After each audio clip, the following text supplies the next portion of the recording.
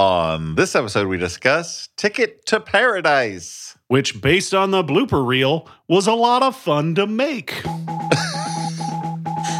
Yeah.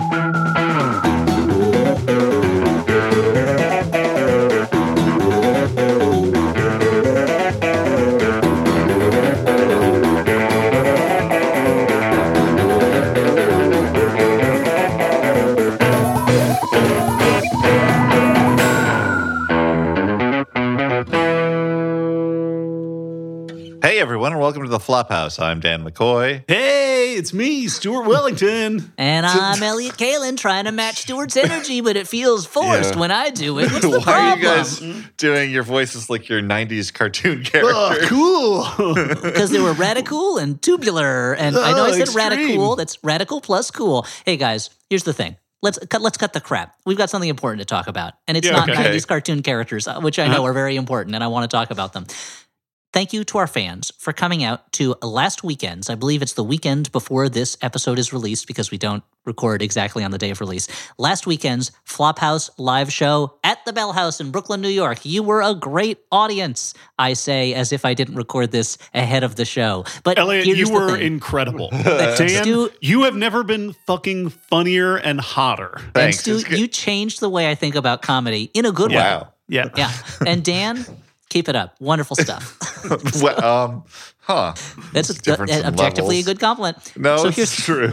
So I know a lot of our listeners out there are like, I don't live in Brooklyn. I couldn't get there. I missed the show. Why are you talking about it? Rubbing my face in the fact that I missed this amazing show. Here's the thing, listeners. You don't have to miss the show because you're going to get your own chance to see it. That's right. The Flophouse Battle with Battlefield Earth, our live Brooklyn Battlefield Earth show, is going to be online for you to watch starting April 22nd, 2023. On April 22nd, 2023, 7 p.m. Eastern, it will debut online as a streaming thing, and we will be there in the chat window to talk to you about it. Now, this is not the kind of thing that's going to happen for free. Unfortunately, we live in a capitalist society. If it was up to me, we would not. We would live in a place where we could have whatever we want from each according to their ability, to each according to their need. That's not the Sure. world we live in. Here's the brass tacks. You're going to have to buy tickets. Tickets are available. If you go to www.flophousepodcast.com/stream, you can buy tickets to this exclusive streaming event. How exclusive is it? Well, you'll also have the chance to get VIP meet and greet tickets where you'll have an opportunity to talk to us by yourself with us, the Flophouses guys. Well, I don't know if it's by yourself. I think there might be. Well, anyway, some You get sort of chatteroonie. You'll get an actual chat. You'll get an actual chat and chew with us if you're eating at the time. We probably won't be, but you can. That's fine. You'll be in the comfort of your own house. Will exclusive merchandise be available during the show? Yes, and we've seen it, and it looks fantastic. It's some of my favorite merchandise that I think we've ever had. That's the Flophouse Battle with Battlefield Earth. If you want tickets, go to www.flophousepodcast.com/stream. It's one of those things where it's going to premiere April 22nd at 7 p.m. Eastern, and we will be there in the kind of chat to watch it with you and, talk to you while it's happening. But then it'll be streaming for a while after that. So if you can't make it that night, you can get tickets to watch it at your leisure from that moment on. Yeah, and we want to tell people too, we've been working with a company to make it look real nice. Like, it's not just, I don't know, someone set up a camera and that's what it looked like at the Bell House. It'll be edited together. It'll look... It's going to look good, yeah. It's going to look good for you guys. And it's a way to see a show that maybe you would want to if you lived in the area, but you just don't. So and it's going to include our presentations, and this will be one of the first times you can really see us doing our PowerPoint presentations, which again are specific to this show. Yeah, on stage, but usually you only get to Unique. see those if you go to the show in person. This time you can watch them later, afterwards, Yeah. on video. And hopefully, and we don't know for sure, but hopefully by the time this episode drops, we actually should have trailers for that event on our social media. Yeah, that'll be neat. Yep, it'll be neat. So that's It'll make it- Flophouse. It'll make me feel like a real big time person. I'll be like, look, like a there's a real- trailer that has me in it. Dan, you've always felt like a big time person to me. Thanks. Medium time on my part. Elliot's but, looking you at me know. like, is Stuart doing some kind of elaborate bit? Is Stuart trying to seduce Dan to get the riches that his His first jewels? husband left him? So that's flophousepodcast.com/stream to buy your tickets. I'm super excited about you getting the chance to see it and about interacting with you should you choose that opportunity, Flophouse listener. But now let's get back to the show, which is called The Flophouse. What do we do? What on do this, we? Yeah, what do we do on this? What do we do on this Well, podcast, Dan? On The words. I'm Flophouse so excited. The words podcast- can't come out of my mouth fast enough. What do you do on the Flophouse podcast? Yeah, it's a Flophouse. It's a show. It's a podcast where we watch a bad movie All right. and then we talk about it, or a movie that has gotten maybe not the greatest. It hasn't taken either either or the critical or the box office by fire. Based on the Rotten Tomato meter, this one This was seems right to in the- have a decent audience This score. was straight down the Critics, middle. Not so much. Critic-wise, I felt like Metacritic had it at a solid 50, right in the middle of And their you know what? scale. Ooh, And sweet it spot. made a little bit of money. So Yeah. I guess that's the end of the episode, guys. Congratulations, Yeah, Ticket to we've- Paradise. we've You talked did not ourselves- get flopped. Out of it. Yeah. Yeah, but it wasn't like, I think the reaction, even the positive reaction, was tinged with a little bit of meh, especially considering that it was like, oh, we've got these two big like Hollywood stars, Mhm. old-timey movies, not old-timey, but like what feel like our version of old-time movie Yes. stars. Two heading up stars a- who drip charisma and yes. have a lot of chemistry together. Generally. And that's the thing. And this is the first time they've ever been in a movie together. Hold on, let me check my notes. Wait. Oh no, the 8th or 9th time they've made a movie together. Mhm. Yeah. But there's a reason why they've made a lot of movies together. Yes, because there is. they generally have chemistry. Yes. Julia Roberts and George Clooney. You pronounce their names correctly. The two. Wonderful. $100 Were- today. Well, I realized that I don't think we actually mentioned the names of the stars, Okay, which would yeah. be helpful. and we have a fresh crop of stars also in supporting roles. We have Yep. Caitlin Deaver. Yep. Star of the future. who Star of today. I love in I've loved since Justified. Mhm. Very great. Loved since Justified. And also Great and Booksmart. and Billy Lord, Mhm. Yep. the daughter of Carrie Fisher. Very The funny and iconic Booksmart. Lieutenant Connix of the Star Wars Yeah. universe. So this is Ticket to Paradise, and I'm deriving this plane, I This guess. party- It's a plane. party plane? Party boat. I mean, in this movie, we see planes, boats, jeeps, and a motorcycle. So choose your vehicle. You can Yeah. drive No it. trains or checks all automobiles. boxes. Sorry. No, you do see automobiles. That a jeep Oh. is an automobile, Dan, but Okay, no, well- there are no trains. Yeah. Okay. So the I think movie. Bali has a dearth of trains, but Sure, being an island. So, guys, before I get into the plot, most of this movie takes place in Bali, which I'm assuming in part was chosen because everybody wanted to go on vacation. Now, I'm going to admit I don't know that much about Bali. Mainly, I know about Indonesia from action movies, and also that I know that Bali is like a vacation destination of choice for influencers and OnlyFans creators. yes. So, do you guys know anything about Bali? Well, I know less than that. I don't know much So- about Bali, and I know even less after watching the movie because, according to Wikipedia, principal photography took place in Queensland, Australia. So the movie itself was not really made much in Bali. Here's the thing about this movie: this is a movie that, for the most part, it's a George Clooney, Julia Roberts charm off, but they go to Bali, and the characters in Bali, and I think this is a small step in the right direction of progressivism and a big step in an inadvertent wrong direction. The characters are not played. The fact that they are Balinese is not played for laughs, but at the same time, the characters who are not George Clooney and Julia Roberts, but also especially the characters who are not the white American characters, have very little personality and very little point of view of anything. And as we'll get into it, this movie is about a man and woman who are not happy that their daughter is about to get married to someone she barely knows. His race doesn't enter into it, but the fact that none of the groom's family seems to have any opinion other than, this is wonderful, we love everything, we're great. It really struck me as weird. The characters are they have no agency, essentially. And I think that's an element of them trying to be like, there's no racism to the movie, but it inadvertently makes them almost not characters. Do you feel the same way? Am I jumping into too deep waters as they do in the movie when a dolphin attacks one of them? The dad That's true. gets a little bit of wacky business to do. The groom is himself just kind of a manic pixie dream boy. He's a non-entity, yeah. But I will say that I would agree with you more, Elliot, if I didn't feel like basically all of the characters are given the bare minimum of That's true. characterization. I That's had true. no idea really who Caitlin Dever was, either slightly more with our leads, but not really. That's a Like, good it's point. just- Is that the Indonesian characters have very little personality, but also so does the third lead in the movie. I Yeah. feel like the character, and we'll get to him in a little bit. I feel like the character who has the most character is Paul, Julia Roberts' character's boyfriend. Yeah. Okay, Yeah. so the Oh, movie wait, opens. wait, before we get in, one thing I want to say, it's not about Bali. This movie is directed by Al Parker. And I guess the name Yeah. is short for Oliver, I think. But every time I read it, I think it says Ol Parker, and they're like, "Who should we get to direct Ticket to Paradise?" Oh well, I could take on your movie, Ol Parker. What do you? You said you were retired. yeah, you gave up that life of crime. He said, I'm always ready to get pulled back into the cinema game. For a romp with Clooney and Roberts on vacation. I mean, I feel like Everything that's the ultimate heist Yeah. is stealing America's hearts But, with two leads. Yeah, Yep, this exactly. this director did Mamma Mia. Here we go again. That's I know that's one of the other big credits. Yes. So this movie, that's another old Parker joint. Yep.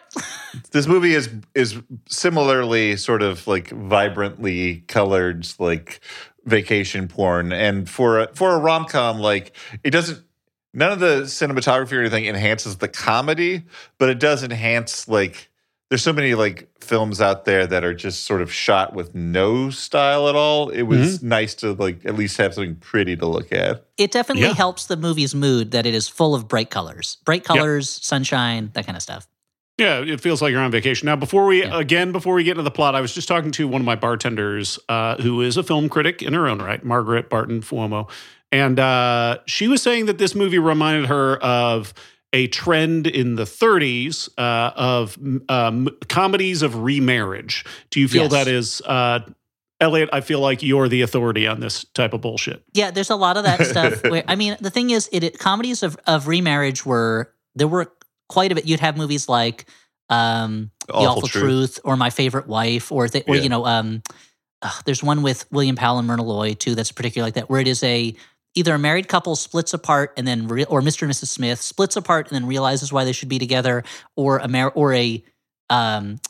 but it's also, or His Girl Friday is one of those also. I mean, that's 1940, I think, but it's this, it's the same time basically. And I think it does fit into that, but overall it fits into the larger romantic comedy trope of they hate each other, now they love each other. Like, that's the African Queen up till today. And I mean, in the 30s, there are plenty of those too. And then I feel like that's a big, it's in a romantic comedy, the big challenge is making it clear to the audience these characters are in love with each other, need to be together, and then coming up with reasons why they are not together. And I feel like this movie does not a great job of doing that, because these two people who are divorcees who don't like each other anymore, so they say, they just kind of snipe at each other in funny ways, but they don't really seem to have any real problems with each other. Yes. As opposed to some of the comedies of remarriage of the 30s, like there would be, you'd have they would kind of do a better job of at least showing the married people almost starting relationships outside of that previous relationship. And here there's, except for Paul, Julia Roberts' boyfriend, who from the first moment it seems clear Julia Roberts is not that into. Yes. Other than that, there's no other element like that. There's no reason for them not to get back together. Yeah, so the movie opens with divorced parents, David and Georgia, again played by George Clooney, and which is weird that Julia Roberts' character's name is Georgia, but not played by George Clooney. Is that weird? It's weird, okay? Do you think it there's caused ever a some- part where George Clooney was reading his lines and he saw that he was addressing someone as Georgia, and you go, well, why am I talking to myself? Oh, I just This doesn't mentioned make any that. sense. The name ends Yeah. differently than mine. Yeah. So Let's get the writer on the horn. so they're in their respective Old Parker? cities. Yeah, George. I got a question here. How come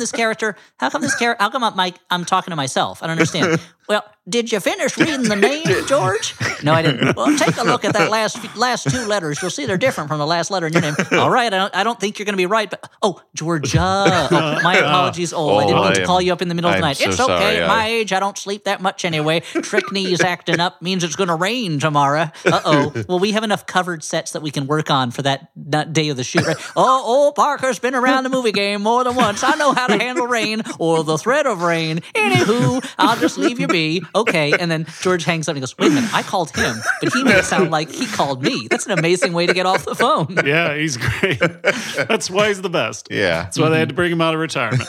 So they're in their respective cities and they're recounting their former relationship to coworkers, friends, etc. George Clooney is like a high-powered architect. That seems like a movie they're just job. both rich. That's what. And the she thing is is, all you do is you see him at a building site. So I don't know if he's the architect, if he owns the building, what. I don't know. Yeah. And Julia Roberts is she runs a gallery. She owns an art gallery. That's how kind of textbook rom-com this is, that he's an architect and she owns an art gallery. Like, they're not even trying. He built the building. She makes it beautiful. Right? What are some glamour adjacent jobs that people sort of vaguely understand but don't know so much about that they'll scoff at when we talk? So this conversation, we're hearing both of their sides on their relationship, and we get two very different spins on the same story. But part of the backstory that is dropped is that we find out that George Clooney's character proposed to Julia Roberts' character. David proposed to Georgia at her graduation, which is, to me, a little insane because it was her day. It was her day to celebrate her achievement, and he took it from her. Yeah, just like the dad in Big Fish. Everything's always got to be about him. So, but they were married for only 5 years, but they did have a daughter, Lily. They do not get along. It was not an amicable divorce, and they have not seen each other very much. But they both have to go to their daughter's graduation from law school. I think from law school. Yeah, she's graduating from law school. We get introduced to Lily, played by Caitlin Dever. Hold on a second. My sister graduated from law school, and our parents are divorced. Is Ticket to Paradise about my family? Now, when we follow the rest of the plot, perhaps. We'll have to see. I mean, I watched the movie, but I'm going to pretend that I don't know what happened so I can compare it to my life and see if they've stolen my story. Yeah, as we go along, keep a document open, see what you have, see what kind of legal action we can take against. Yeah. And when I say we, I want to cut of this. Yeah. Okay. I mean, you are a lawyer, right? I should just say my sister went to law school, but you should probably handle the case. So we meet Lily, again played by Caitlin Dever, and her best friend and roommate, Ren, now, the bird. Did it throw anyone else Chihuahua. off? That's the thing. Until I looked up the movie's cast on Wikipedia, I was like, oh, they spell it Ren like the bird. And I kept thinking it was Ren like Ren and Stimpy. Yeah. And I was like, well, it lines up. She would have been born like, her parents could have been Nickelodeon fans. Yeah. Her brother's name is Tommy Pickles. Yeah. Okay, so they're packing for their post-graduation trip to Bali. Lily is packing school books. Ren is packing a long string of condoms. That really kind of defines their two characters. David and Georgia end up But having all those books are hollowed out and there's condoms inside. filled with condoms, just loose. Not even wrapped. No. Some used, but washed. You can fit more in there. No, Stuart, God, no.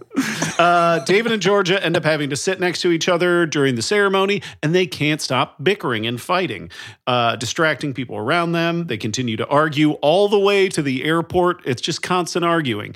They argue all the way to the airport the next day when they have to take Lily and Ren to their flight at Bali. There's a nice joke about having done 7 Jaeger bombs, which was only one too many Jaeger bombs, which is not true. Any Jaeger bombs is too many. I'm sorry, kids.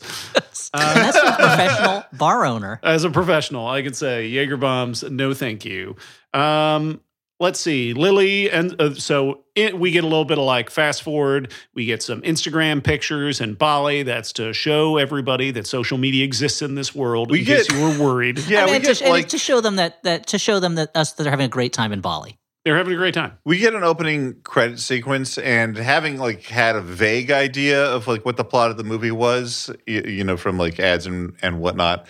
I sort of expected the whole meeting between Caitlin Dever and her soon to be husband character to like just be done during this like montage, like show it through like photos too, but was sort of genuinely surprised that we didn't just like skip to like Clooney and Julia Roberts getting like an invitation and like freaking out, but maybe I think it could have been more efficient, guys. That's all I'm saying. It's not probably actually that right. interesting, the meeting. No, especially because the groom's character, his groom is named what? Geed? Is that his name? Getty. Getty. That's what it's Getty. And he is not. He's very handsome, and I'm sure he's not really given a chance to show us what kind of an actor he is because there's not much to him. And I kind of almost wish that it was like Bridesmaids where Tim Heidecker is just walking around and has no lines. Yes. And the whole time you're like, is this some kind of elaborate fucking bit? Yeah, I was like, did they know he was there that day? Like, did he photobomb a movie? Like, how is this possible? How is this working? But in some ways, I think that would have made more sense because then you as the audience too would not know who is this guy? Is it the right choice or not? Whereas we see a whole meet cute and it's clear that as with all people who live in other countries, he is close to the land and lives in a more traditional, healthy way and has a healthy family. And, we get this great meet cute where Ren and Lily are abandoned in the ocean. And before they die, Getty shows up. It briefly turns into the movie Open Water before Getty shows up. Yeah, I assume that we were missing the scene where whatever snorkeling tour boat gets sued for not doing a head count about who's on the boat. And so, she meets this handsome seaweed farmer, Getty. Then they connect at a party, which looks like a lot of fun. And then Lily wakes up in his bed, which is very much looks at his seaweed farm, which looks very much like a resort. His bedroom doesn't seem to have it doesn't have a fourth wall, right? Like it's just open to the beach. Yeah, it looks again, it looks like the place influencers stay. And they're like, I just roll out of bed, I eat some granola, and then I jump right into the ocean. Yeah. And they spit that granola into the ocean for the fish. Yeah. Well, that's how the cycle works. They don't want all the calories of the granola. So Lily, after talking to Getty, realizes her entire life is out of balance. And that she wants to stay in this beautiful place. And I'm like, shit, everyone wants to stay on permanent vacation, dude. It's because he showed her Koyaanisqatsi the night before. That's actually why she realized her life was so he's much more of a dude than I thought. Yeah. Hey, I got to show you this movie first. Tell you what it means. You're right that there is this movie is and I mean, again, it's a romantic comedy. It doesn't have to be real. Like it's a fantasy from top to bottom. But you're right, Stuart. It is playing off that feeling you get when you're on vacation, where it's like, I love this place. I should live here. Wait a minute. What I actually love is not going to work and relaxing every day. Like I've had that experience in San Francisco, in Paris, where I'm like, I could live here forever. Oh, wait a minute. It's because I have no responsibilities while I'm here, except to just put food in my face when I'm hungry. And so then you thought, but if I faked my own death, I could have no responsibility. Yeah, exactly. Like, I just want to lie around on the beach, read Crazy from the Heat all day long. That's balance to me. Sure. But Dan, you've read Maltese Falcon. As soon as I fake my own death and I go somewhere, I'm just going to get another family, another job. I'll have all the same stresses. Because that's what happens when girders aren't falling on your head. You just revert to the mean, Yeah.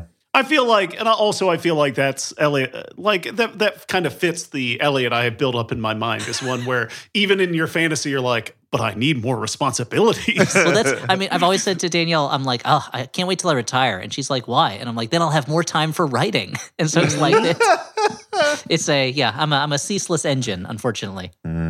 Okay, so then we get a title card, guys. 37 days later. So at this point, Cillian Murphy has gotten out of the hospital. So Cillian Murphy's been out of the hospispittal for 9 days at this point. He's already in that going crazy. He's aware of what's going on. He knows the situation. He's not surprised anymore. Yeah. I mean, he's still surprised at the depths that humans can deprave themselves. Oh, sure. Yeah. So we then see. Wait a minute. What if now I want to believe these are happening in the same universe. And when Cillian Murphy sees that airplane at the end of 28 Days Later, he is seeing George Clooney and Julia Roberts heading to Bali for their daughter's wedding. There's nothing in this movie that doesn't say that England has become a quarantine zombie wasteland. It's the shared ticket to ride universe, ticket to ride, ticket to paradise. Yeah, if I was Lily at this point, I'd be like, yeah, I'm staying in Bali. It seems safer here. Yeah. It's an island. The rage virus can't get here. So while the rage virus is raging. Raging. It's destroying England. Meanwhile, in Bali. Yeah. Meanwhile, in LA, we see a very large building that in very large letters reads the Georgia Cotton Gallery. And I'm like, oh, she's rich. She's very well off. And she is taking a meeting with a client. She's wearing a suit that incorporates shorts. That is very tasteful, I would say. Stuart, when you said before the recording that you hadn't edited down your notes, I thought surely that's not the case. Okay, so... No, I, for one, love Stuart's fashion corner. Yeah, stuff that is often overlooked by Elliot. Yeah. Very much so, yeah, unfortunately. So Georgia gets a phone call from David because turns out Lily is getting married in Bali to a fellow she met in Bali. And David and Georgia immediately decide they have to break this up. Though they don't talk to each other about it then, they end up bumping into each other on the same flight to Bali. Oh. They're sitting next to each other on the same row. And to make matters more interesting, Georgia's hot young boyfriend, who's French, Paul, is the pilot on that flight. Dan, describe Paul for us. He just seems like a big old puppy dog. Like all he cares about is Julia Roberts. In a way to the point of having almost no character drives himself, other than his need to be with Julia Roberts and support her. Which is a red flag, ladies. Also, that's the thing, he definitely has. He is supportive to the point of almost being a horror character. Smothering, yeah. It's a smother. It's like a real monkey's paw situation. You wanted a supportive boyfriend? Here you go. I mean, I would say that was true in real life. I have complex feelings because, yes, the movie presents it as his trait in a way that is surface level, nice, but then later on, her daughter's this is being loved isn't the same as loving, and the idea is that, clearly this guy would become smothering over time and doesn't seem to have his own stuff going on in a way that is probably not good for a long-term relationship. That said, I feel like Julia Roberts and George Clooney both act so unpleasant towards each other and so abominably towards their daughter for the first half of this movie that, in contrast, I'm like, this guy is too good for her. Yeah, I mean, so nice. That was the other thing, is that he has that trait. He is a kind of manipulatively, toxically supportive guy. But if you take that away, he's an incredibly handsome French pilot. There's no reason that he should be and Julia Roberts is a beautiful, charismatic woman. She owns an art gallery. I'm sure she has a lot of interesting things going on in her life that they can relate to about each other. But that she's an older woman who is already a divorcee and has a child. It doesn't make sense to me that this guy would be in a relationship with her at his point in life. I don't think that's enough of a red flag. I would say her status. I wouldn't call that. I don't think it's a red flag. It just seemed unrealistic to me. I would say the unrealistic part is that he does not notice the very clear sexual tension between her and her bickering ex-husband. Yes, and also doesn't seem to notice how little she seems to like him. Yes, and how little affection she has for him. Although, guys, sometimes that's a real turn on. I mean, that could be Paul's kink. You're right. Is he wants to be the loving one? He doesn't want to be the more loving one. He wants to be the more loving one and the less loved one. Could be it. You know what? He's complicated. He's French. I wouldn't say that he's unaware of what's going on between her and Clooney. He seems to be aware of it, but he's choosing not to be bothered by it, which honestly made him more attractive to me. Oh yeah, that's very. At least he's just letting it play out and see what happens, and then he'll make his choice. Not to jump ahead too much, but there is a part where he knows that she has spent the night in George Clooney's room, and he is totally okay with it. And I wanted her to be like, "Look, Georgia, that's what I'm into. I am into you cucking me. This is what I want. Finally, we're getting somewhere in this relationship." I wanted that scene, but it didn't happen, unfortunately. Well, you can write it into your movie. Write it in the margins of your movie. It's going to be called Cuck to Paradise, and it's going to be just from Paul's point of view and how turned on he is by the whole situation. Nothing makes him hotter than the idea of losing her to her ex-husband. There are plenty of websites, I think, that would happily accept your short story. Well, do you think they'd print it in the Atlantic? Because that's where I'm really aiming. Maybe. I don't know. Is there a news hook maybe that you could add? I can find something. Yeah. Yeah. Okay, so the Georgia and David try and come up with a plan, taking the ferry to I guess the family farm, the island that they're going to, but they can't seem to agree. Although they kind of try and play it cool when they see their daughter again. They try to play it cool and supportive, but then like they're hoping to like undercut it and cause a rift between the two, between their daughter and her husband. Initially, Lily seems onto them, but then kind of forgets about it until like the beginning of the end of the second act or something. Lily is aware of the situation when the movie demands her to be, and unaware when the movie demands her to be.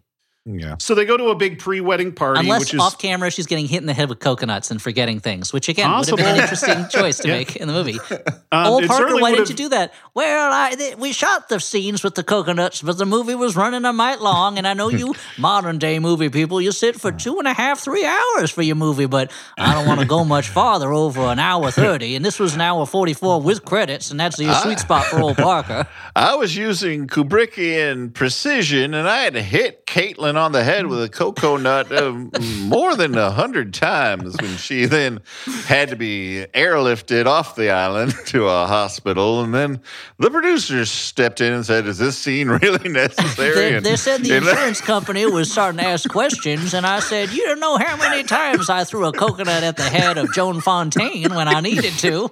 We had real movie making in those days, and the actors and the actresses, well, they never complained because they knew this was their ticket to stardom. Talk about a paradise. Anyway, I'll let you go. Wait, but we called you, old Parker, to complain about the scene, but then you acted like you called us. Amazing. I'm going to pass out. Okay, so they arrive at a pre-wedding party, which is supposed to be close family, but it turns out that close family is a relatively large community. And Lily has grown very close with this family, but Georgia and David are very out of their element. We get some jokes about them not understanding the language. There's a character who ends up being the translator for some of the other family members who can't speak English. And I think she gets a couple of good laugh lines, like, hearing a big string of, is it like Indonesian or Balinese? I don't know what the language is. I'm not sure. But she'll hear like a long string of words and then just be like, she says hello. Those kind of classic. Yeah, that bit. character, she's very much a kind of like over it, uninterested, bored, teen or whatever. And it's her and Ren have so much more personality than Lily does. And I wish they had taken some of those traits. Like Lily's best friend Ren, she drinks too much. Everyone thinks she's kind of a loser, and she's like a mess loser.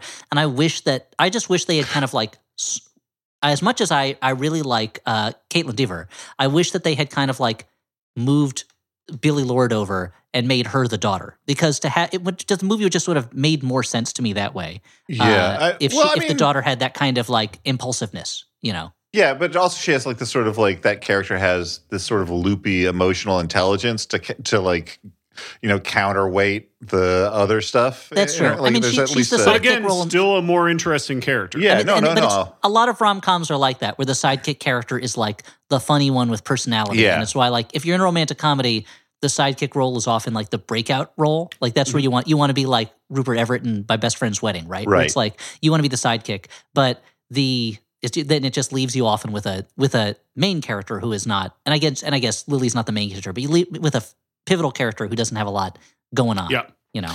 Yeah, so Gede takes David on kind of a tour of the farm, and David tries to scare Gede off, saying his daughter is going to get sick of this lifestyle. But then it's also revealed that this farm sells to Whole Foods, which is only wild because the farm doesn't seem that big, and it almost never seems like anyone's working. Which That's the thing. The seaweed really farms itself. All they seem to do is gather it for like an hour in the morning, and then the rest of the days. But on the other hand, they might not be working as hard since this is his wedding weekend. That's true. That's true. There is a scene where a character refers to Julia Roberts as looking like a very attractive horse, which was a little weird. I enjoyed that scene for Julia Roberts' playing of it. Like it was like she really, like it's a scene where, she is throwing off kind of any sort of movie star ego and just being like complimented in this insulting way, and her sort of like polite acceptance of it was very funny to me. Mm-hmm. So, and then David and Georgia, it turns out that they're staying at a nearby resort, which looks kind of similar to where the farm.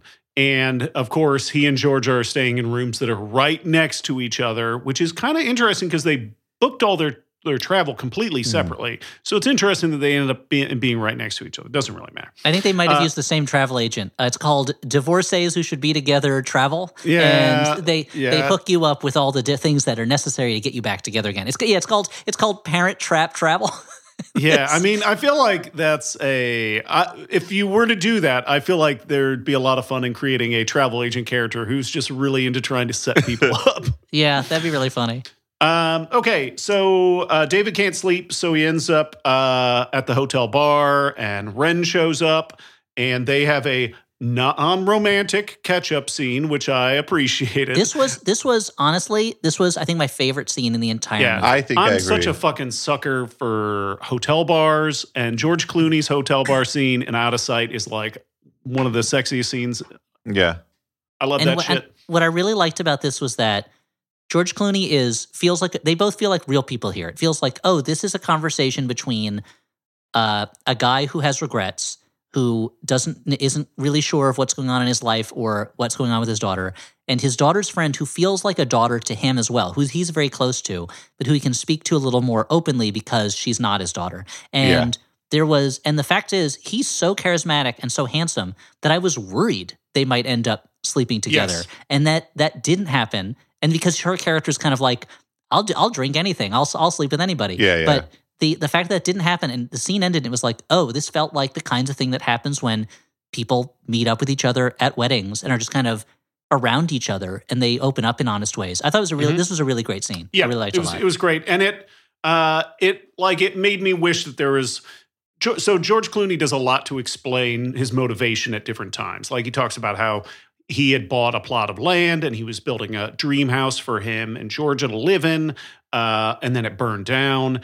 And I would have liked a little more background because, he doesn't have a person in his life, and I would have liked a little more background on like, has he not dated anyone in the 20 odd years since his divorce, or had he had every single relationship been sabotaged because he is still clinging to this like fantasy of his past relationship? I don't know. I'm reading too much into this movie. No, but I think you're doing. It's the kind of reading that the movie could have done a little bit more of, and it would have elevated the whole thing. Because as it is, it does feel like these characters are born the moment the movie starts, and then their backstory is filled in as necessary, and it's like almost they're remembering those things as they need to, as opposed to us finding these people at this moment in their lives when they've lived, for X many years beforehand. But also, at least he gets that. I don't even think Julia Roberts gets as much development. No, the closest she gets to that is when she talks very briefly about being a mom after the divorce, and that's about it. And like she gets very little to sketch in who she is. Yeah, and the daughter keeps talking about like how amazing her parents are, particularly the mom, and like we believe it because it's Julia Roberts, but like the movie doesn't do that. Like this movie, more than most things we watch, really coasts along on the fact that like these are people that you like, and I think that's part of its strategy, but it does it too much. I mean, it's the benefit of that's why you cast George Clooney and Julia Roberts for something like this. It's what Alfred Hitchcock would do, and he would cast actors. He'd say, "I'm casting Jimmy Stewart because he brings with him the Jimmy Stewarts that he was in other movies. I'm casting Cary Grant because you already know who he is as soon as he shows up on screen." But even there, they would give you like a little bit more meat for the characters. And here, it's just there's not a lot of, especially for Julia Roberts. Yeah, there's it's not like a lot of meat. You cast Vin Diesel, so you're getting Dominic Toretto, you're getting Xander Cage, you're getting The Last Witch Hunter, you're getting all these, you're getting Pitch Black, you're getting all these guys. That was his name. He was like, there were later sequels to that movie that were just his name, and yet. You're going his with- name's Yeah, Riddick. because his name is dumb. Because his name is Riddick, right? That's a dumb Yeah. name. Riddick. He's a Furian. Wait. His eyes glow. He Yep. was in love with Kyra, but she died. I'm sorry. I'm trying to remember the song "Heart of the Furian" by Dire Peril, okay. which lists all this shit. Yeah. And when you also get Bloodshot when you cast him. A lot of people forget. You get that. it all. You get the whole thing. That's why you cast Vin Diesel on things. You And I don't wonder- cast him to like be a guy who can tie ties realistically. And I wonder if they're trying for that with Caitlin Dever too. But she, because this character fits in a lot with previous characters she's Yeah. had in other movies. Yeah. But I feel like she doesn't automatically bring that with her quite Yeah. the same way because Yeah. it's not that, there She was just hasn't had the years to do it. You know, yes, like that's like Max Fun founder Jesse Thorne. I was hanging out with him, and he was reminding me of an old SNL sketch that Jack Handy wrote, that George Clooney is in. It's about tales of like railroad management malfeasance or something like Yeah. that. Malfeasance and railroad hiring practices. And this is a sketch from 30 years ago. And George Clooney, when I watched it again, I was like, he looks so young. I think of him now as like an older, handsome guy. But before that, he was a young, handsome guy. And that's Yeah. what informs the older, handsome guy. And like, she just doesn't have enough of that built up yet for her to automatically bring the character with her. yeah. Yeah. So the next morning, David convinces Georgia to steal the wedding rings from a child, and she uses a trick where she explains, in America, we slice bananas before we peel them. I don't know how this trick works. Well, Does she use okay. like razor blades? So, What does she all do? right. You there's need a Does she needle and sonic thread, right? boom You need them a or needle something? and thread. This is an Sonic, old. yeah, she uses a sonic gun that you'd use to break up a kidney stone, and she just hits the banana with it. Well, she doesn't even need the gun. She can just do the sonic boom that Guile does in Street Fighter. Yeah, oh yeah. This is an old quote unquote magic trick you would find in like a kid's magic book where you do like a couple of. Dan's looking at me right now like I'm some dumb kid. you do a Dan is couple- just, he's like the disgust with which Dan is applying the word magic to this, like the ghost of Ricky Jay is like inside Dan's head, being like, "You make sure this is not real magic." Well, put I'll tell quotes you around the why word this magic, is like sir. a terrible. You use a needle and thread. You basically like pass a thread through, so the thread is cutting the banana inside You're essentially the peel. but garroting you the get banana a in its own couple skin. of holes. You get a couple of Pretty cool. holes because of it. And if you know anything about a banana, if you damage the peel, it will brown up right away. So this gagged banana, this tricked banana, will look like it's not obvious that there are a bunch of fucking holes in this banana. But it's not like the banana browns up like instantly, like Dorian Gray crumbling to dust. Yeah, when his yeah, picture like it gets drinks just from destroyed. the don't know wrong when- fucking goblet. When did Julia Roberts That like morning, rig it's not like this she banana? carries around a divided banana in her luggage. Like But she took a why? banana, she has a sewing kit, she did it moments before. moments before. I'm Okay. saying that banana would be brown. To No, shit. not a, So Dan, when you she- peel a banana and you set it out to eat, it's not like it instantly turns brown. It takes a little bit of time. So I think Listeners, when try this thread trick. See how long it takes the banana to look absolutely. yeah, throw that shit up on Crazy. TikTok. We'll watch Yeah, it. update us. Do so- a day by day update, then do a time lapse of the whole set, of the whole Now thing. that Georgia has the magic Then do a rings, time lapse of us. I Then think put it- the music on it. You Okay. made your own Koyana Scotzi. Congratulations, now that Banana now that, Scotzi. now that Georgia has stolen the magic rings, sounds I think it delicious. delays the wedding ceremony a little bit and buys them a little bit more time to break up this couple. So then they go swimming with dolphins. One of them bites David in the leg, and he has a real meltdown about it.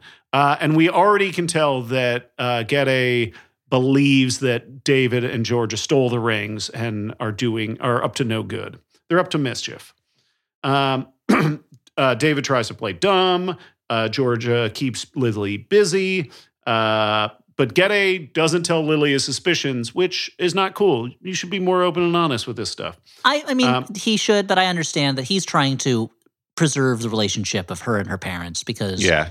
she would be so mad if she knew what they were doing. Next morning, Georgia and David are woken up early to help bring in the seaweed crop alone. Again, they're the only people out there. They get to have a little fight flirt. Yeah, nothing more romantic than picking seaweed together. Yeah. Mm-hmm. It becomes competitive because they're both, alphas. They're high functioning people. The real type A's, yeah. Then they watch Gede get his teeth filed down. And Now, then there are a couple different things, and now I don't know anything about Balinese or Indonesian wedding practices, but they go to a couple different rites of passage for the wedding, and I'm curious. I guess I could do the research. How much of it is real stuff, and how much of it is not real stuff? Because if it's not real stuff, then they are making up things. But maybe it's real stuff. I don't know. I've never heard of it before. So then they go to ease the pain. They all go out and drink moonshine and play beer pong. This leads to a lot of dancing. And they dance embarrassingly to songs that I remember growing up with as a kid. So it made me feel very old, guys. Now, Yeah. Elliot, I'm curious. Because Stuart, these are the songs that we listened to as kids, and they would have heard as 20-somethings. So if that makes you feel at least one of these songs, I think it was "Jump" by House of Pain. I owned on single. Everybody. Now, Dan, are you going to ask me how I felt about this because of my? I'm on record as hating scenes where actors are just dancing. Here's what I'm going to tell you. Well, no, wait, hold on. I was going to ask it. Let me ask it in my way, but you're the great mind meld, Elliot. So I watched it, and I was thinking, like, okay, I know Elliot hates stuff that's just like, see how much of a good time we had. Yeah. You know, and I understand that in many situations. In this case, because of all that history with these actors, and the movie is absolutely coasting on this. It is not about like, oh, these characters are cutting loose. It's like, isn't it fun? You're seeing Clooney and Julia Roberts act drunk, play beer pong, and dance around real silly. You know, like that's what this is being sold on. Like, it was fun to me, and I enjoyed it. I understand how it could be a rejection, but I was Dan, I wonder what Elliot thinks about it. Why I want you to ask me, because I did enjoy this part, but I'll tell you why. Because to me, this was the character. I was saying this pain. It is the characters dancing this way. They are those characters with their shared history, getting drunk and having a moment where they are deliberately embarrassing their daughter by dancing in a way that I can fully relate to as a parent, because I love to embarrass my children. And so it was like, it wasn't just like someone shouting. Elliot, have you already picked out the like stained tidy whities you're going to wear to answer the door when your sons start to bring dates home? No, but that's a great idea. I should be doing that. I got to pre-stain them with just like, also like woods, like something you would stain a deck with. Yeah. Yeah. So that's, so for me in this moment, it wasn't, oh, everyone in the cast is having a dance party. Now Lily's dancing. Now Ren is dancing. It was the two of them, those two characters having fun dancing, and the younger characters being embarrassed by it. And I was like, yeah, I like this. I like seeing these two. I like seeing these characters having fun in this way. I like seeing Julia Roberts and George Clooney having fun in some way. But I think the fact that it was partly for a story purpose and a character purpose, made it for me where I was like, okay, I do enjoy this. This is a funny thing, as opposed to like, hey, we had such a great time making this movie. Right. Don't you wish you were here? No, it fits in the movie. And I guess I was too extreme in the way I put it. Like, I don't think that it does work on a character level. Like, it makes sense in the movie at this place. And that's like, it doesn't feel like just a fuck around that they decided to keep in. If the movie ended as the movie Nailed / Accidental Love does, with a wedding scene where it's just all the actors dancing with each other, then I would have been like, shut this movie down. End it already. I don't need to see this, But I do think that like a big part of it is like, if these were other actors doing this, it wouldn't have the same charge as like, oh, look at our like Hollywood royalty, like what we have as Hollywood royalty these days, like fucking around. You say that, but if it was Juliette Binoche and Stellan Skarsgård, I think you'd be pretty entertained by it. You're right. You're right. Yeah. So they drink a little too much, and Georgia and David wake up in bed together, very hungover, but they insist nothing happened, although, they're a little uncomfortable, and especially so because they're in George's room, and who arrives first thing in the morning? That's right, it's Paul, George's boyfriend.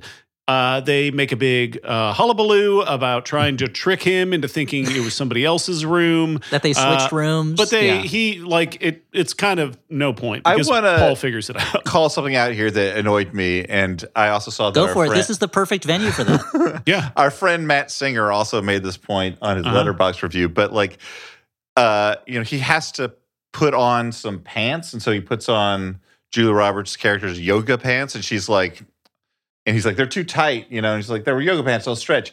And then you see him in the next scene, he's wearing these baggy they're yoga like pants. Hammer pants. They're like they're like harem pants. And like the gag would be, the joke would be, put Clooney in spandex. Like, Yeah. they get Put him in real some tight like on Lululemon. See Clooney. his junk, yeah. I want to see that shit flopping around.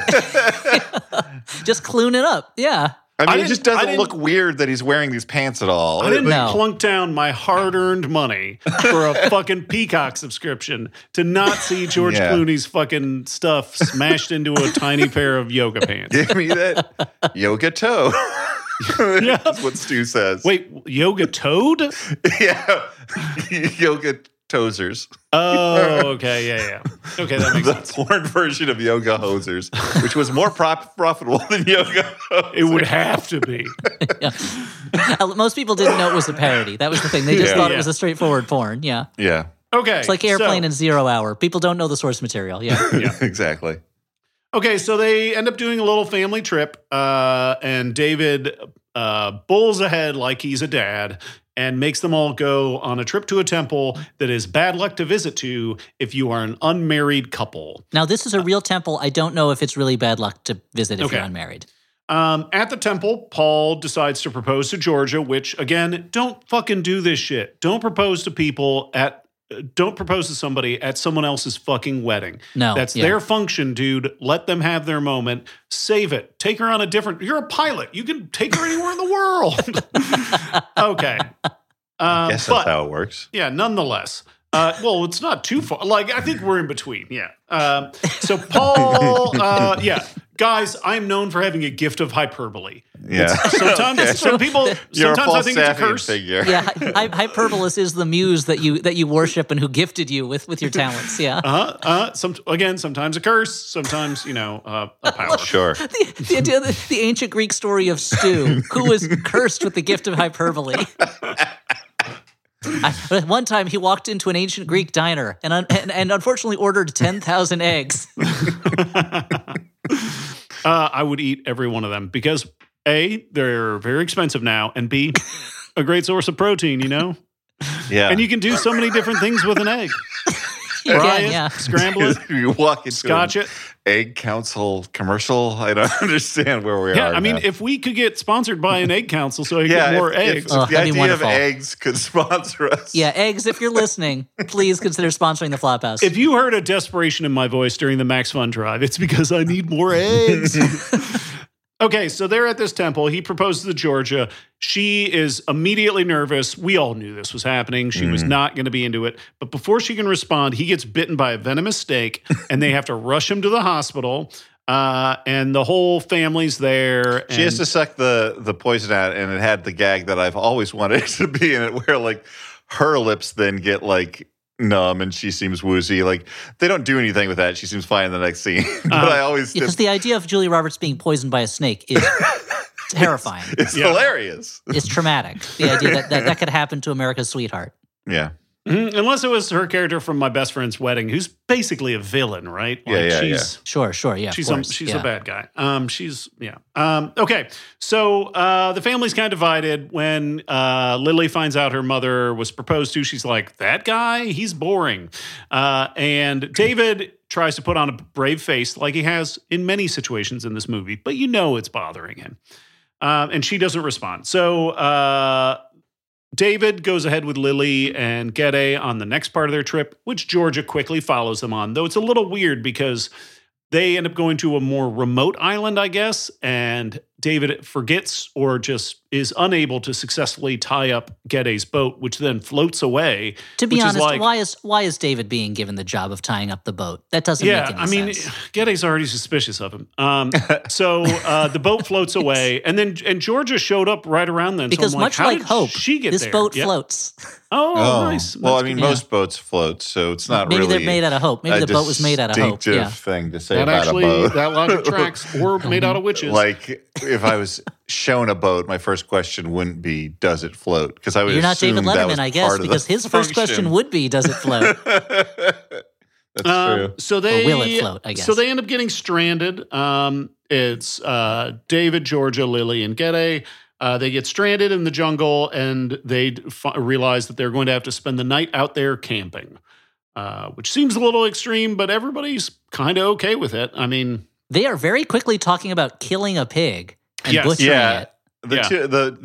The guys go out and hunt this pig, and I got to say that I honestly sort of think this movie is better at romance between Clooney and the groom than between Clooney and Julia Roberts. Like, I get a sense of like how he warms up to this guy over time in a way that I don't really understand why they get back together at the end of the movie. Also, you can tell the actor playing Gede really wants George Clooney to like him. Like, even when he's like disappointed in him, there's still this feeling of like, but we're cool, right? Like George Clooney, you know. So I think to be honest, and George Clooney's like, if we're cool, we're cool. That's fine. Don't worry about it. If this movie was nothing against Julia Roberts, but if this movie was George Clooney and his prospective son-in-law out in the jungle bonding while they get lost, like that could be a really funny movie. Yeah. So while they're hunting the pig, fall in love, and he breaks up the wedding by marrying the groom. Oh, I don't know. Sad though. While they're hunting a pig, it's okay. His daughter is terrible. Oh, okay. In this version of the movie, yeah. Lily is searching for matches in her mom's bag, and she finds the stolen rings. So we have a big Chekhov's dust-up. stolen rings. Chekhov's cut banana. Everyone kind of airs their concerns and fears, all their grievances, and at the end of the day, it just kind of brings everybody closer. The next morning, Well, I mean, the fact is that they're talking out. Yeah, they're talking out the problems a little bit. Yeah, it's good. Instead of hiding that's a healthy way to deal with things instead of lying about everything.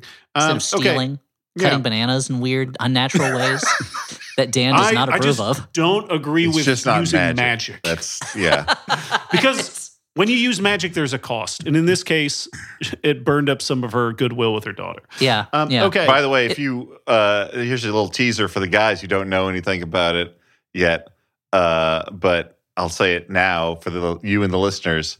If you like me talking passionately about magic, you're going to want to watch that streaming show that we did from the Bell House. Anyway. The movie Magic, starring Anthony Hopkins as a ventriloquist? We'll see. Magic Mike, etc. Okay, so the next morning, David... I hate to interrupt you more, but the idea that magic has a cost, that like Julia Roberts is like, to steal those rings, I'm going to have to fake that I cut a banana inside the peel. It's going to take 3 days off the end of my life. But you know what? All magic has a cost and I've got to pay it. That's the bill's going to come eventually. Yeah. Okay, so the next morning, David is watching the sunrise. And he reveals to Georgia that he never sold the land that he had attempted to build their dream house on. Mm-hmm. And then they exchange a little kiss before realizing, no, this isn't for us. Also, at this point, I'm like, there's still 30 minutes in this movie. So they end up not getting together. Yeah, the rest is just one very long sex scene between George Clooney and Julia Roberts, 30 minutes long. I mean, that's a decent scene. Like, I'd pay $10 for that PPV. Yeah, I mean, it would make it instantly one of the most successful movies ever made. I think. Yeah. So they just go back. Blue is the warmest color style. I mean, very extreme sex scene. Yeah. There's so little sex in movies these days. That would be interesting if we just chose one a year that had all of the sex. Like this one's going to end. Of sex scenes. Here's the thing, Dan. There's plenty of access to sex videos. I don't understand what you're saying. That's not the same fucking thing, dude. That's a dumb argument. Not the same, yeah. The argument that pornography is available, so we shouldn't show any chemistry or sex in movies. Well, that's not what I'm saying. No, I know. I'm putting words in your mouth. When normally words come out of your mouth at a rapid speed. Too much, some would say. Yeah, that's why Stuart's trying to put some of them back in. He's trying to shove extra words in to close the mouth, to keep it blocked up so that more words can't come out. He's worried that when Ant-Man gets big, there's so much energy expended, you got to eat when you come back down to size. Yeah, that makes sense. Sure. Yeah, it's not some sort of Deep Horizon junk shot where he's just trying to fill my mouth with crap words. Yeah, to stop the spill. So they end up back at the resort. Lily puts her foot down that she is getting married, and her parents are either on board or not. Paul again tries to propose to Georgia, and he does the old classic bit where he stands up too fast from being on his knees, and he bangs his head into her nose. This is the kind of thing that does happen doesn't cause any lasting damage. When you're in a relationship where you spend a lot of time physically close to someone, you do end up bumping into them a bunch. And then David tips the. I just say. So, just want to say, this is something that this is a realistic touch in the movie. That every now and then, you might bump into somebody that you're close to. Yeah. So I don't know. Meanwhile, David is swimming in the pool fully clothed, and he tips the bellhop with a wet bill, which I'm like, In Indonesia, do they maybe I was just assuming that they had like similar bills to like Australia or New Zealand. That's that like plasticky stuff that doesn't get wet and soggy. Again, don't know enough about Indonesian currency. Okay, so let's file that under the possibly a goof. Yeah, possibly a goof. Yep. Yeah. Write it It's up. a new section. not very popular section of IMDb. Although actually, I feel like it would be super popular because people Well, I mean, that's almost on- anything could go in there. Well, that's on SMDB, Schrodinger's movie database, where it could be a goof or it could be not be a goof. Until we find out, we won't know for sure. Yeah. Yeah. So everybody As gets opposed over to their SNMDB, which is a different database. but Yeah, about equally arguably Smiles more and popular. Mouths. Oh, very much more popular. Yeah. So everybody gets over their bullshit in time to see Lily and Gede get married. The ceremony is very colorful, and there is no mischief at all. Gede Wait. even gives David a chance to object, and he doesn't. He turns it into a way to puff everybody up. But then what Yeah, does Lily pull? I don't fucking remember. she does I've pull a only fake watched this out movie where she twice. says What it's happened? not Lily gonna goes, do it, he's but- about to stab a handkerchief with a knife to seal the marriage. And she goes, wait. And everyone stops. And he gets this look on his face like, oh no, the groom does. And she goes, just kidding. And if I was the groom, I would have been like, this wedding is off. Goodbye. I love you, but I cannot handle that. You know Yeah. how vulnerable I am right now. There's been too much mischief already. Yeah. Okay, so everybody's happy. Georgia says no to Paul, who takes it okay, actually. David and Georgia board the ferry back to the airport, and they reconnect, and they're like, you know what? Let's just stay in Bali. And then they jump off the boat. Jump End off the of boat. movie. They Mhm. jump And They this off the shows decide ferry. to stay in Bali, which is good because the rage virus is all over the rest of the No, world. by this point, it's spread. Raging yeah. like a Cajun. Yeah. Now this is when I always realize how rich these characters are, because it's not just that they stay at this very fancy hotel, but that they're like, you know what, let's just do it. And they jump off the boat, not worrying that their phones will get wet, because who cares? They'll just buy another phone. Yeah. I don't Whereas- know. They're old. Maybe they still have like flip phones. And Yes, they're could be, gonna could like arrange for like I guess all of their stuff to be moved to them there rather than going home first. And Yeah, they'll just have it packed up and they'll instantly buy a house in Bali. Yeah. I mean, he's like George Clooney's just going to get a job at like a beach bar, and you know what? He would be fucking incredible. He would be at great that. at that. Now, And and, they- they don't show they don't show the moment when Lily and Gede are like, "Wait, but we're about to have our honeymoon here. Why are your parents still Yeah. sticking around?" That's part 2. Ticket to Paradise 2. I will say Ticket to Paradise. Ticket to yeah, number 2. I do think it is the power of movie or stars. Ticket to Paradise. Ticket to Paradise, and then it would be Ticket to Paradise 3 instead of the E. Ticket to Paradise, the first one, or the second one rather. Sorry, Dan. No, I think it does show the power of movie stars that like this ending where they're like sort of like tentatively like holding hands to the boat and seeing like if they're ready to like I found it moving, It's but great. Oh, They're yeah. great. That's a it's great moment for me- them. Yeah. But it's also like me, like as a man who is now middle aged, like tearing up at the idea of like new directions in your life, new starts, like all that, like having like a shot at like changing your life and like. Not that I'm unhappy right now, but I've been through life changes.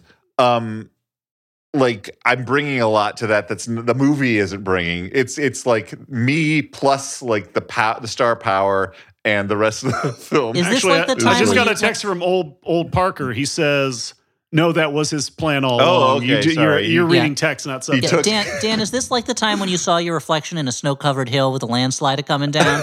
Yeah, that's just exactly like that. No, but I mean, it's. I mean, I felt genuinely moved, and then they jumped off the boat, and I'm like, oh, come on, they're gonna do it this way. Oh, it broke the spell. It broke the spell. Well, it's me, old Parker. I'm calling in now.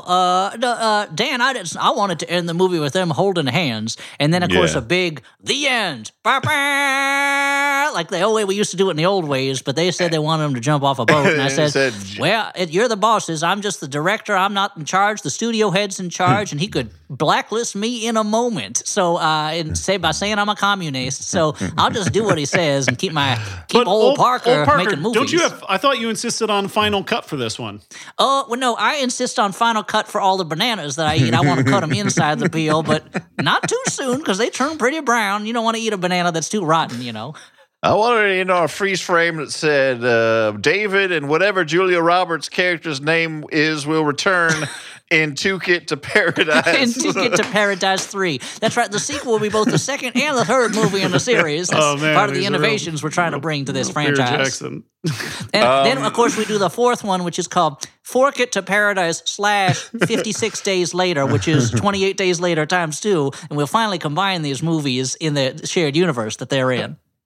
So, Stuart, I don't know if you're aware of this, but the movie also ended with some bloopers. And I turned it off immediately. I wanted to say about the bloopers that for a romantic comedy that is both light on the rom and the com, there are certain takes in the bloopers that I'm like, why wasn't, like, that's a funnier take. Yes. It's a usable, funnier take. Why didn't you use that? The bloopers really pointed towards a slightly funnier movie. Yeah. And it seemed like, I guess if you just let Clooney and Julia Roberts hang out, it would probably be a charming. Well, that was like during the press tour, anytime the two of them would be seated in chairs next to each other, I'm like, I'll watch this. Yeah. Yeah. Yeah. Well, speaking of which, let's give our final judgments about whether you should watch this. I mean, or not. Like, even whatever we say, it doesn't have no effect. I'm glad Dan, you clarified that this is not a legally binding order. We will not show up at your home. Dan's like, what's the point of it anyway? Who cares? We just bang down their door. Why the fuck aren't you watching Ticket to Paradise right now? You have no excuse. Final judgments. This is a good, bad movie, a bad movie, a movie you kind of liked.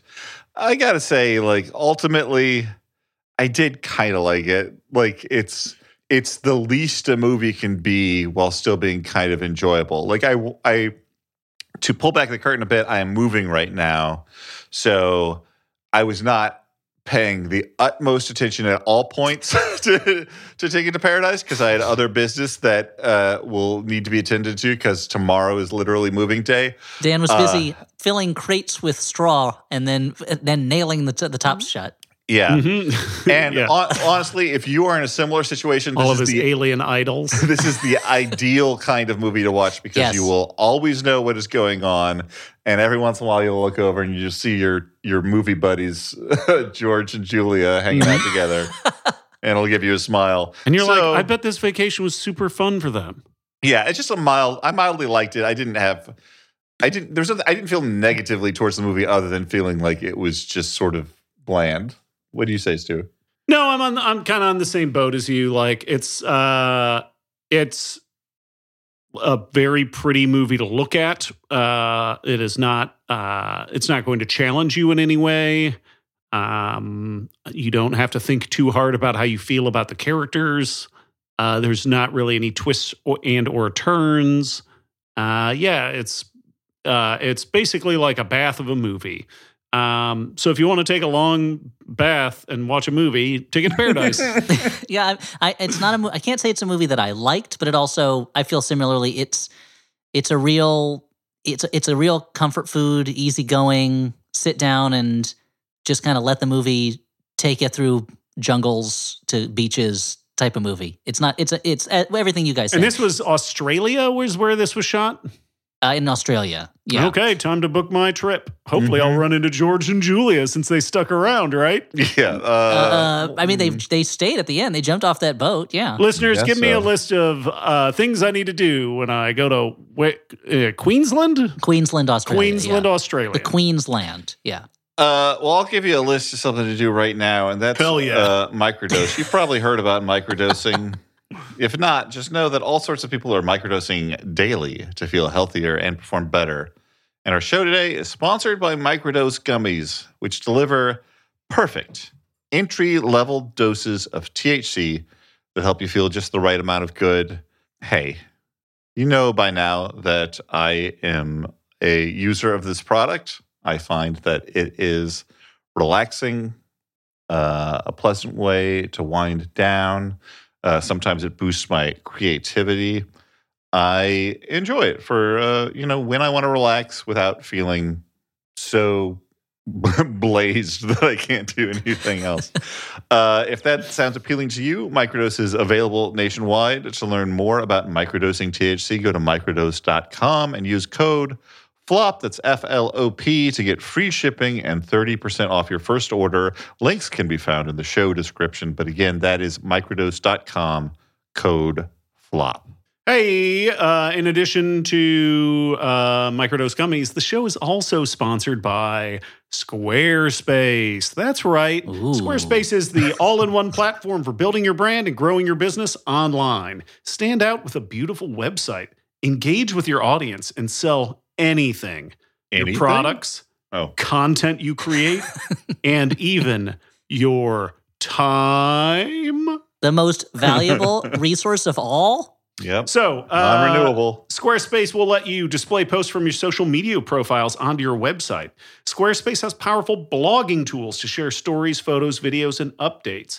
Every Squarespace website and online store comes with a suite of integrated SEO features and useful guides that help maximize prominence among search results. So why don't you head to squarespace.com/flop for that free trial.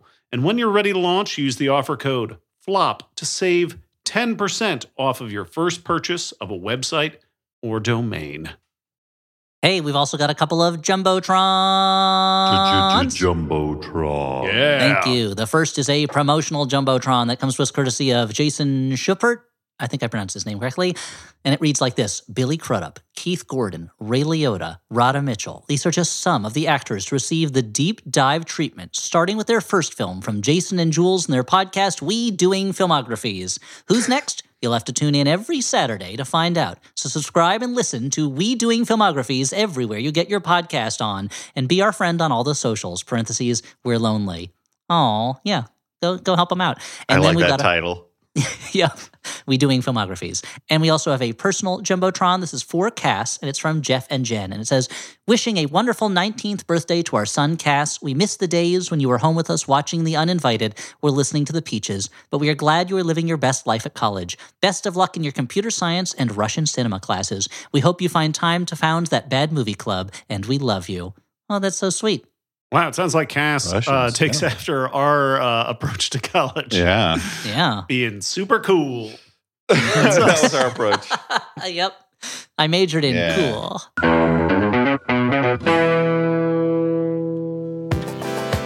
With Max Fun Drive in the books, we'd like to welcome our new members and say thanks to everyone who's supported us over the years.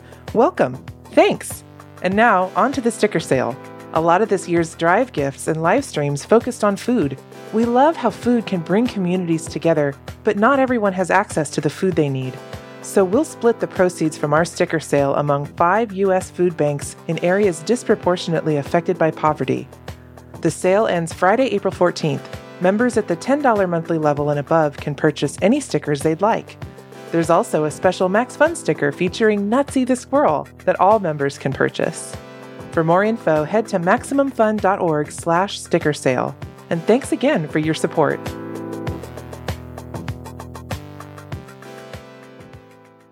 A man was walking along a beach which represented his life. At his feet were 2 sets of footprints, his and God's. But looking back down the beach, the man could see that in the hardest parts of his life, there was only 1 set of footprints. So the man said to God, "Why is there only 1 set of footprints when times were hard? Where were you?" And God replied, "My precious child, I was in my car, listening to the Beef and Dairy Network podcast." The Beef and Dairy Network podcast is a multi-award-winning comedy podcast, and you can find it at MaximumFun.org or wherever you get your podcasts. Okay, well, now let us move on to letters from listeners. And the first letter is from Brian, last name withheld, who writes, Blessed. "Hiya, floppers." Oh, wow, Brian. Brian, bless it. Then you got to read it in the cool voice. Yeah, gotta yell it. Gotta yell it. The recent discussion. Yeah, sorry. Dan, 100% for trying. A for effort. I'm glad you stopped before you blew out your throat trying to talk like Brian Blessed. The recent discussion of the podcast's repeated discussions of a Goofy movie made me think of a scene. I was just talking about this the other day. I still haven't seen that shit. Made me think of a scene from the film that always sticks out to my mind.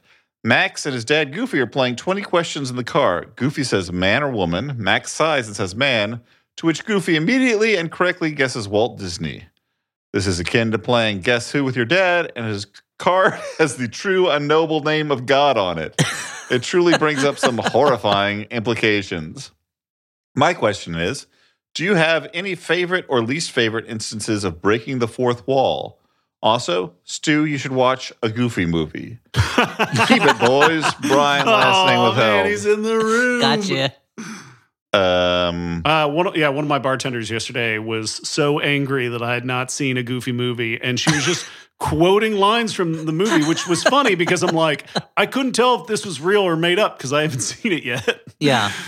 It was either a very impressive improv or it was just it was actual recollection. I mean, I want fans of the listeners of the show, please let us know, do you want us to do an episode on the Goofy movie at this point? Is it just time for us to I know you guys like it. It's a real touchstone for the generation that's like, 10 years younger than us? But Goofy movie. Should we do it? Let us know.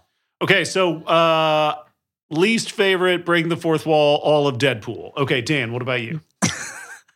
Oh, but do you have a most favorite, or are you just choosing to do least favorite? I was just starting. Fine. I figured we were just. This was like a jam session where we were just gonna I was gonna say that one breaking of the fourth wall that I like is I remember there's one point in Trading Places where the brothers are being very condescending to Eddie Murphy, and he just like the one example of breaking the fourth wall in the entire movie is him making a face to the audience, and it's all the more powerful just this like within this otherwise entirely traditional narrative film. Elliot, what do you got? Oh, I got a favorite. I like the bit in the Funny Games remake where something good seems to happen and they're like, nope. Rewind. Throw it in your face. They're like, fuck you. You wanted a good thing to happen? Forget it. Haneke don't play that way. Yeah. I have a lot of favorite fourth wall memories, to be honest. I feel like that's one of the reasons that Gremlins 2 was such a pivotal movie for me growing up, was that it kept pushing the boundaries of what it could do as a movie that exists. And then finally, when the Gremlins break the film and are just in the theater with you, making shadow puppets and enraging Usher Paul Bartel to the point that he goes and gets Hulk Hogan to scare them away like that. And that's something that, and then when the movie was on I do video, like that Hulk Hogan waited until the Usher got him to get involved. Because he was enjoying he was curious whether that was the show or not. And that when they released the movie on video, they redid that segment to have it be them changing channels while you're watching the film. That was something that really blew my mind as a kid, and which I still love. That's a fourth wall breaking moment, right? I just remembered one that I like even more, that in the Muppet movie, where they meet the Electric Mayhem and they start explaining what happened, like their story. And they read the screenplay. And they're like, oh, we can't do that. We can't explain what's happened so far. It'll bore the audience. Just have them read the screenplay. Actually, I have another favorite one. It's in the game Metal Gear Solid when Psycho Mantis starts reading the contents of your memory card and he's like, you like Castlevania, don't you? And I'm like, I did play Castlevania. This guy is psychic. Wow.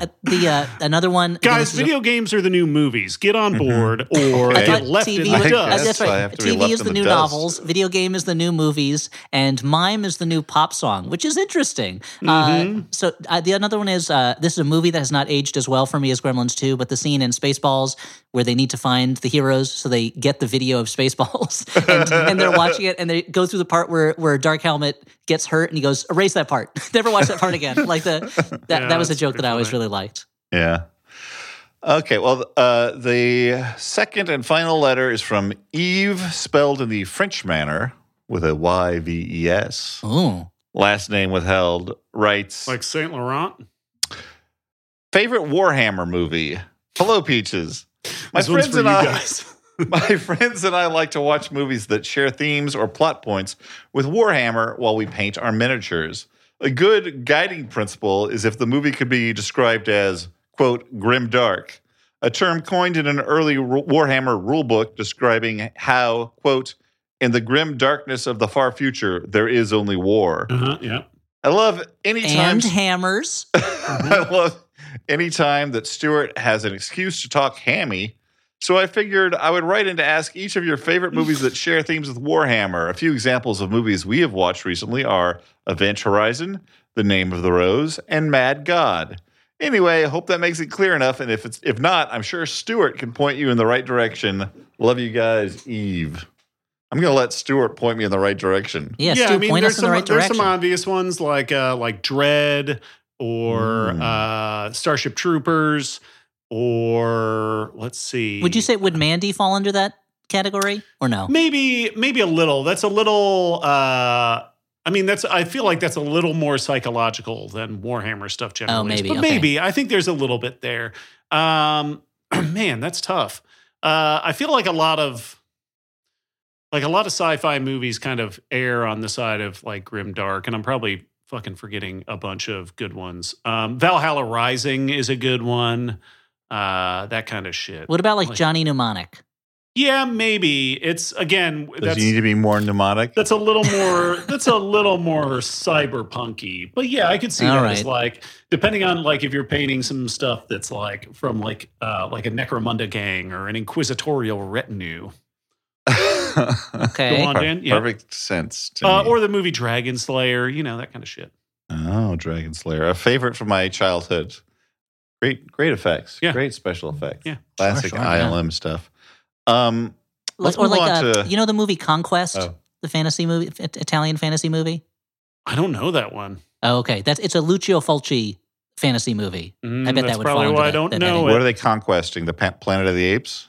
No, just a fantasy world. Okay. You're thinking of Conquest of the Planet of the Apes, a You're grimdark saying- story. You're So saying- it's not like a movie saying- based on the villain from the Invincible comic book that like rips the main character's spine out or something. Hmm. No, I don't think so. That's a violent comic book, dude. Yeah, it is. Okay. I don't know why you're mad at me. I didn't make it. I don't. I'm just not saying, argue it's about violent. it. Let's I mean, all I stay have my friends. own. I have my own violent comics, but Mm-hmm. Let's move on to recommendations of letters we've loved and lost. Your violent comics. recommendations let's look at the letters that we unfortunately lost this year. in memoriam. The letter E. That's an important letter. That would be I a big know. thing if that That letter was- died. Yeah. One of the. It's very personal to me. I use that Yeah. letter every day. And will the mainstream media cover his death? No. Nope, or not how it happened anyway. It stands for entertainment, right? Well, only if there's an exclamation point afterwards, and it's on a mic cube at a red carpet premiere. Only if Charles is in front of it and Cheese is behind it. So you're saying the restaurant is called Charles E. Cheese? Yeah. That's what Entourage is all about. So, sorry. Let's recommend movies that we've seen and liked. Like I said, Oh, movies. I've Right. been Movies. busy with a lot of movie. You've been too busy with preparation. moving for movies. Moving. Sorry, Jesus, I my don't brain think is that's true. falling I'm sure apart. Dan has seen Ugh. 10 more movies than Elliot We has. recorded Yes. 2 in a row, and I'm in the middle of moving. My brain is moving. Dan's like, I've I'm been moving right busy. now, so I was only able to go to the theaters twice every day. We had Max Fun Drive moving. I got sick. What else? Sick We of not we're watching prepping movies. for the live show. Like a lot of stuff was going on, but we did actually go out to the theater. Audrey was kind enough to see that I needed a break and being like, "Why don't we go see John Wick 4?" She's And like, so we let's saw just go John see Wick a 4. 4-hour movie. Well, we saw it at like 9 in the night. We were not going to be doing anything else at that point.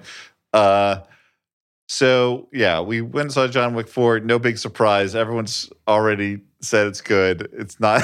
I'm not recommending some Yeah, what's your hot take on John Wick 4, Dan? sleeper. My hot take is, hey, look, if you put care into stunt work and you don't chop it all up and you shoot it real nice, it's a good movie. Dan, I'm going to see it in a couple of days, but can you like break it to me? How is Scott Adkins in a fat suit? Amazing. Okay. Amazing. I really think that like John Wick 4 like feels kind of like the Fury Road of like shoot 'em up movies. Oh, high praise. Okay. More Like, than it the has movie the Shoot 'em same- Up? Well, since sort The Fury of- is one of the greatest movies ever made. So that's very Yeah. high praise. I mean, it's not quite to that level, but it has the same sort of like consistent relentlessness and meticulous attention to like the action and just like the beautiful looking. It's very good. Okay. Yeah, I'm looking forward to it. I'm going to recommend a movie that also received a fair amount of accolades, at least when it was first released.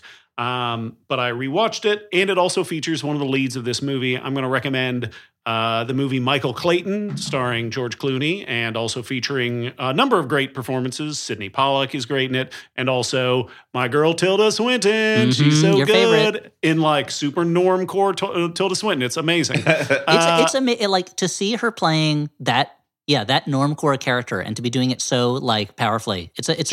She's so good. I'll just think about it sometimes, that performance, and I'm like, what an amazing performance that was. And Clooney, watching that movie, I was also like, how old was Clooney here? And he's not much older than I am. Timeless. And there's something about it, like I'm a sucker for movies where you have a protagonist who is very skilled at something, but also very bad at other things. Somebody who is good Spider-Man. Spider-Man, or like, the one I always lean into is like Jack Aubrey from the Master and Commander books. Like somebody who is very talented at one specific area of their life, but a lot of the rest of their life, they're a total fuck up. And George Clooney's character, Michael Clayton, is a little bit like that. Like he is a lawyer. He is very powerful, but also that power is controlled within the firm he's in. And his personal life is kind of a mess. And he is brought in to fix an issue within his firm. That problem being Tom Wilkinson. And it's a movie that, like, watching it again, I'm like, this is an adult movie. This is like a movie for grown-ups, because it's not particularly flashy. You have to pay attention. There's a lot of little nuance and details, and the performances are incredible. And I think it just dropped on HBO Max. So go check out Michael Clayton. Yeah, that's another great movie. I'm going to recommend a kind of lesser. And it was directed by the guy who wrote the screenplay for The Cutting Edge. Interesting. The Cutting Edge is a movie that had a big impression on me when I saw it in the theaters as a kid, because it was the first time I had ever seen a movie with a non-conclusive ending. Oh, where it was left up to you, the audience, to decide whether or not they were going to win this medal or competition or whatever. Anyway, I'm going to recommend a movie that's a little bit of a smaller movie. This is a movie from 1989. It's an independent film called Chameleon Street, written by, directed by, and starring Wendell B. Harris Jr., and it is based on the true story of a con artist from Detroit who, it's similar in some ways to a harder-edged Catch Me If You Can. He was a con artist who he pretended to be a doctor for for a certain amount of time. He pretended to be, I think, a lawyer at one point. He faked a kidnapping to try to get some ransom money, or faked a extortion, not kidnapping, faked a blackmail type scenario. And basically the movie is presenting, and he was also black, and the movie is presenting this character as someone who is finding that it is easier for him to take on fake roles and fool the white world around him into thinking he's something he's not than it is for him to succeed through the normal channels. But some of that might be because he is afraid of admitting he might fail if that happens. And so it's a really, I felt like thorough portrait of this very out of the ordinary character, but it's also a pretty funny movie. By the end of the movie, it starts getting a little disturbing because the character is kind of pushing what he's capable of doing in terms of fooling people. But at times it's really funny, and Wendell B. Harris, who made the whole movie and starred in it, is super charismatic and fun to watch. So that's what I'm recommending, Chameleon Street. Sorry, I just have to jump back a second to And kiss Stuart. yourself? To Stuart, and he's checking I my receipts. confirmed that by the writer of The Cutting Edge, Stuart was talking about who I thought he was talking about, Tony Gilroy, who Oh, more notably right now is known for being the person behind Andor, let's say, like right in the zeitgeist, but many other major pictures. And wasn't he also the man behind which is a wonderful film, but it's a funny way to refer to him. And I think, and didn't he also write? Oh no, it's Dan Gilroy who wrote Real Steel. Never mind, that was Dan Gilroy, his brother. There's no reason he can't say I'm the writer, say the man behind The Cutting Edge. Correct. No, you are. Look, I love The Cutting Edge. I have a lot of affection for The Cutting Edge. It's just a funny way of referring to him. It's like best when known people for say The Cutting Edge. People talk about Martin Scorsese, and I go, "Oh yeah, the director of Boxcar Bertha." Everyone knows what I'm talking about. It's like how Audrey had like cable for a very specific part of her childhood. And so when she hears Wesley Snipes and Woody Harrelson, she doesn't think white men can't jump. It's all Money Train, baby. Yeah. And she made you watch Money Train, right? Yeah. That is a confusing movie. That's a movie that does not know what it's about. Yeah, it has like three plots, and they all I assumed like it would one be kind about- of like wraps up 30 minutes before the end of the movie, and you're like, I thought that was going to be a bigger thing. Like, But there's a train full of money, right? there is a money train, so on Okay, that that's level, good. it's That's success. Technically correct. Yeah, the best kind of correct. As Hermes Conrad, no, it's the other guy, the head bureaucrat in Futurama says. Anyway, hey, this was fun, but now it's done. I had a good time. So, in a way, it was a lesson that all things are transitory. Thank you, Dan. You really did achieve enlightenment recently. Yeah, life Again- can't just be peaks. There must be valleys. Yeah, ups and downs. Hidden valleys and Hidden Valley ranches. One of the ups is going to be coming up pretty soon here on the 22nd when we debut the stream from our live show, which you should totally tune in. It's our first time. It's going to look super Yeah. professional. You're going to be blown away. You're like, who are these movie stars? Those movie stars are us, just regular Joe Schmoes. Yeah. It's I mean, not I'm not a Giorgio Joe Clooney Schmo. and Giuliano Roberts. It's Yep. us. Yeah. I'm honestly really excited for this presentation that I put together for this one. I hope that I'm not, Now I'm talking too it up, excited, and then it'll yeah. turn out that by the time we Well, you said it's recorded about this, magic. it was a big failure. But I'm really excited about it. You said it's about magic, so I can only assume Yeah. it's about like your hunt for a fucking like a White Lotus or some other like Lord of the Pit or some other rare Magic the Gathering card. Yeah, exactly. Something he really needs that's really rare. But then he just ended up with what, a prodigal sorcerer? It's like, all right, okay. Yeah, who cares? Yeah, ding him for one hit point, sure. Anyway, Yeah, might as well just get a land for that. Yeah. but that's the Flophouse, April 22nd. Do you want tickets for it? Do you want a chance to get a VIP ticket where you get to talk to us directly? Then go to flophousepodcast.com/stream, flophousepodcast.com/stream. Tickets are available now. And during the show, you get a chance to get some of the exclusive merchandise. Maybe my favorite merchandise we've ever seen done for the Flophouse. This is going to be a real professional show. And then, watch. The video is just a total crap show of us falling And- over and things like that. As long as we're talking about stuff in the future, unless something dramatic happens and we have to change plans, the next episode will also be a rom-com, and we'll have Hallie Hagland back on. What? Everyone's favorite, certainly my wife's favorite member of the Flophouse family. Don't Hallie worry. will As we return. were recording, I received an email in which she was trying to make plans for that day with me and some other people, and I reminded her, no, you have plans for that day already. Oh, So okay. don't worry, she'll be there. Okay, thank you. But this has been great. For the Flophouse, well, I'll thank Alex Smith, I guess, before I Yeah. say for the Flophouse. I'll thank our producer, editor, sound guy. He writes music for us sometimes. He's really quite a talented man, Alex Smith. Yeah. You can find him on the socials at Howell Doughty. Thank you to Maximum Fun, our network. Go to MaximumFun.org for other great shows. But for the Flophouse, I have been Dan McCoy. I've been Stuart Ticket Stew Paradise Wellington. Oh. I'm Elliot Kalin saying again, go to flophousepodcast.com/stream, and also saying thank you to everybody who pledged to support us during Max Fun Drive. We really appreciate it. It is incredibly important to us and just makes us feel good in many ways. Not the least is that now we can pay our bills too. That's a good way to feel good. So thank you, everybody. I've been Elliot K. Lynn of the Flophouse. Bye.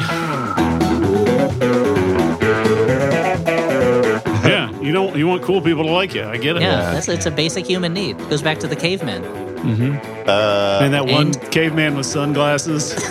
When that was the first invention before fire in the wheel was sunglasses. He goes, Og's future's so bright, Og needs shades. Wow. Gary Larson's like, I can't believe these dickheads are stealing my bits. Hey, he gave it up. He walked away from the game, man. Yeah. We want Left to money make on the a table. cartoon about a cow. That's our prerogative. I will say, maybe it's because I read them so many times that I remember all of them and the surprise is gone. But I was doing some joke writing research and I was like, I'd love to get some Far Side stuff in here. And I'm rereading Far Side comics and I'm like, these are not quite as funny to me as they once were. And I wonder why that is. Maybe it's just because that kind of off-kilter thing is so prevalent now. I don't know. Maybe Gary Larson just needs the right project pitch to him. Like maybe I feel like you'd be a great penciler for like a Punisher book. I would love to see. I mean, Evan Dorkin did a Predator series at one point. I mean, it's, that's he's great. We're talking talented artists here. I'd love to see Gary Larson do a Punisher book. Yeah. The Punisher is just constantly blowing away women with beehive hairdos. Yeah. MaximumFun.org. Comedy and culture. Artist owned. Audience supported.